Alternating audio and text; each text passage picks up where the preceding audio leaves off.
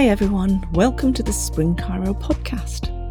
I'm Lisa, and over the last couple of weeks you've learnt about the structure of your bones and joints in general, and the structure of your spine in particular, and how your bone density changes through your life.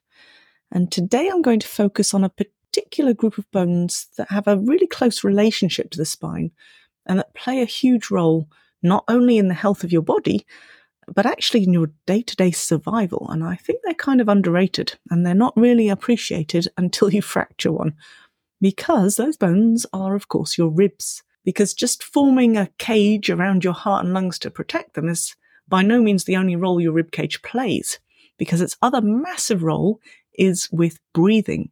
In fact, they don't just help you to breathe, they allow you to breathe. And today you'll learn how to check if you're breathing properly. It's not as crazy as it sounds, I promise. Hopefully all will become clear.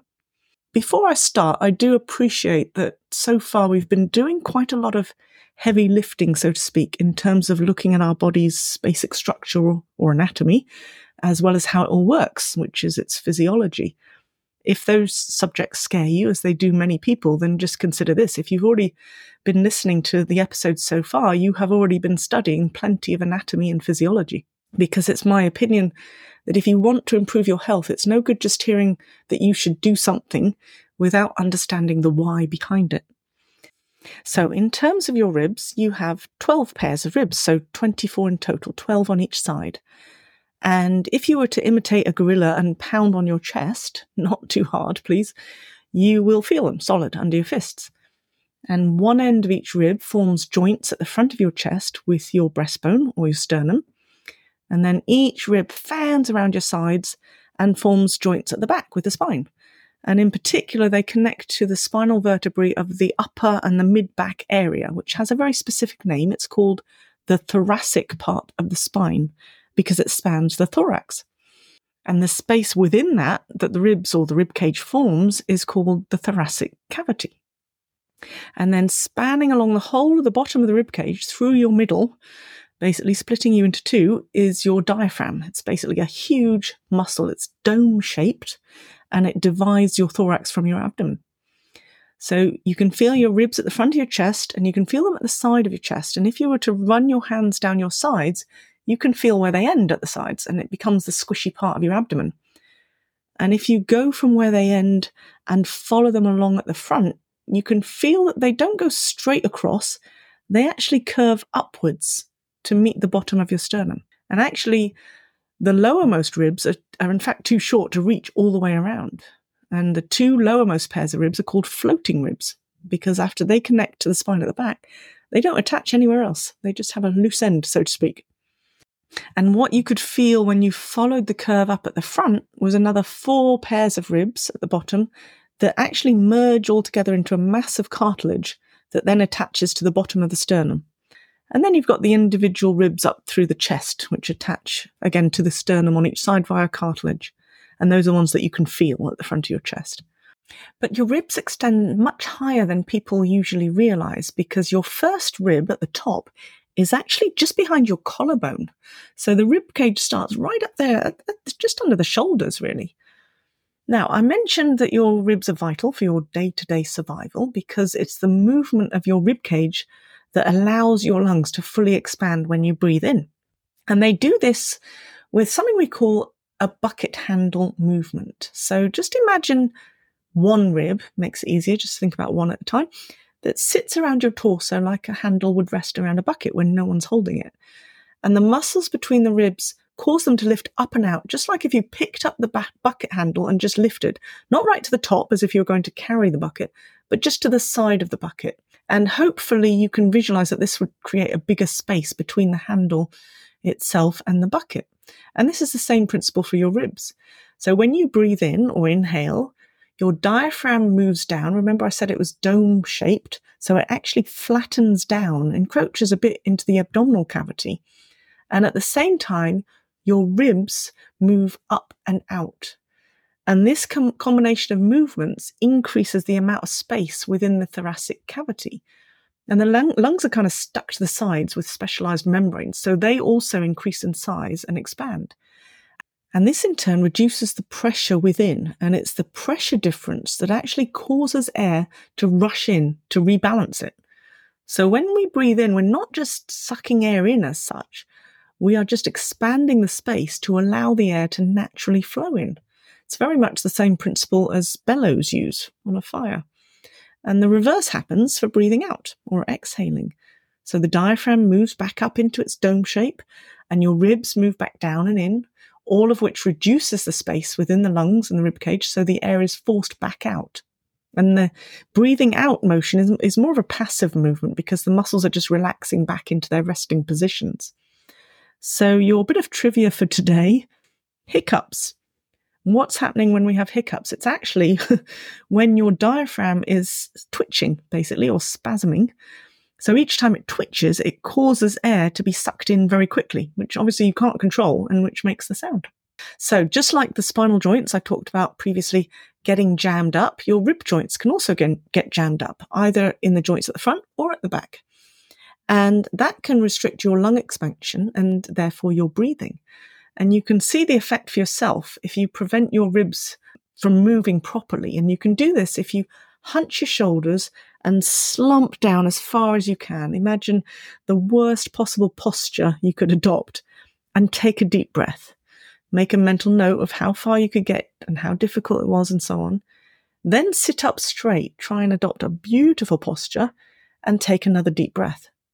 How did it feel? Did you notice a difference? Because it can be quite dramatic.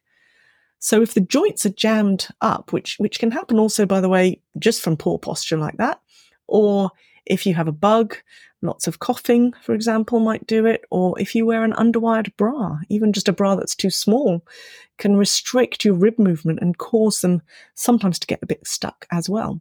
But this one might surprise you. The other way the joints can jam up is through not breathing properly. Yep, proper breathing is actually a skill that many of us have lost in place of some bad habits. As I mentioned before, the main or the primary muscles of breathing are the diaphragm and the muscles between all of the ribs that help them to make that bucket handle movement. But there are also other muscles involved, and these are referred to as the secondary or accessory muscles of breathing. And we're especially more likely to use these when we're doing more forceful breathing during exercise, for example, or if we're deliberately trying to breathe heavily. Now, there are quite a few of these muscles. I'm definitely not going to name them all, but there are several that come from your neck and your upper chest area, which are basically there to help lift the rib cage and the sternum from above to allow that expansion of your rib cage and lungs in inhalation. And there are also various abdominal muscles that can help in forced exhalation. But quite often people rely on these muscles more than they should, especially the ones involved in breathing in. These should just be helping the movement along. Sometimes actually we make them take the lion's share of the work and they end up having to work extra hard to actually lift the ribcage almost on their own. And guess what the result can be? Neck tension, shoulder, upper back tension, all the very common things we see a lot in the clinic. It's also just generally a lot more work for your body. It's a much less efficient way of breathing, and that alone it can be fatiguing, especially as those muscles are not built to do that job on their own.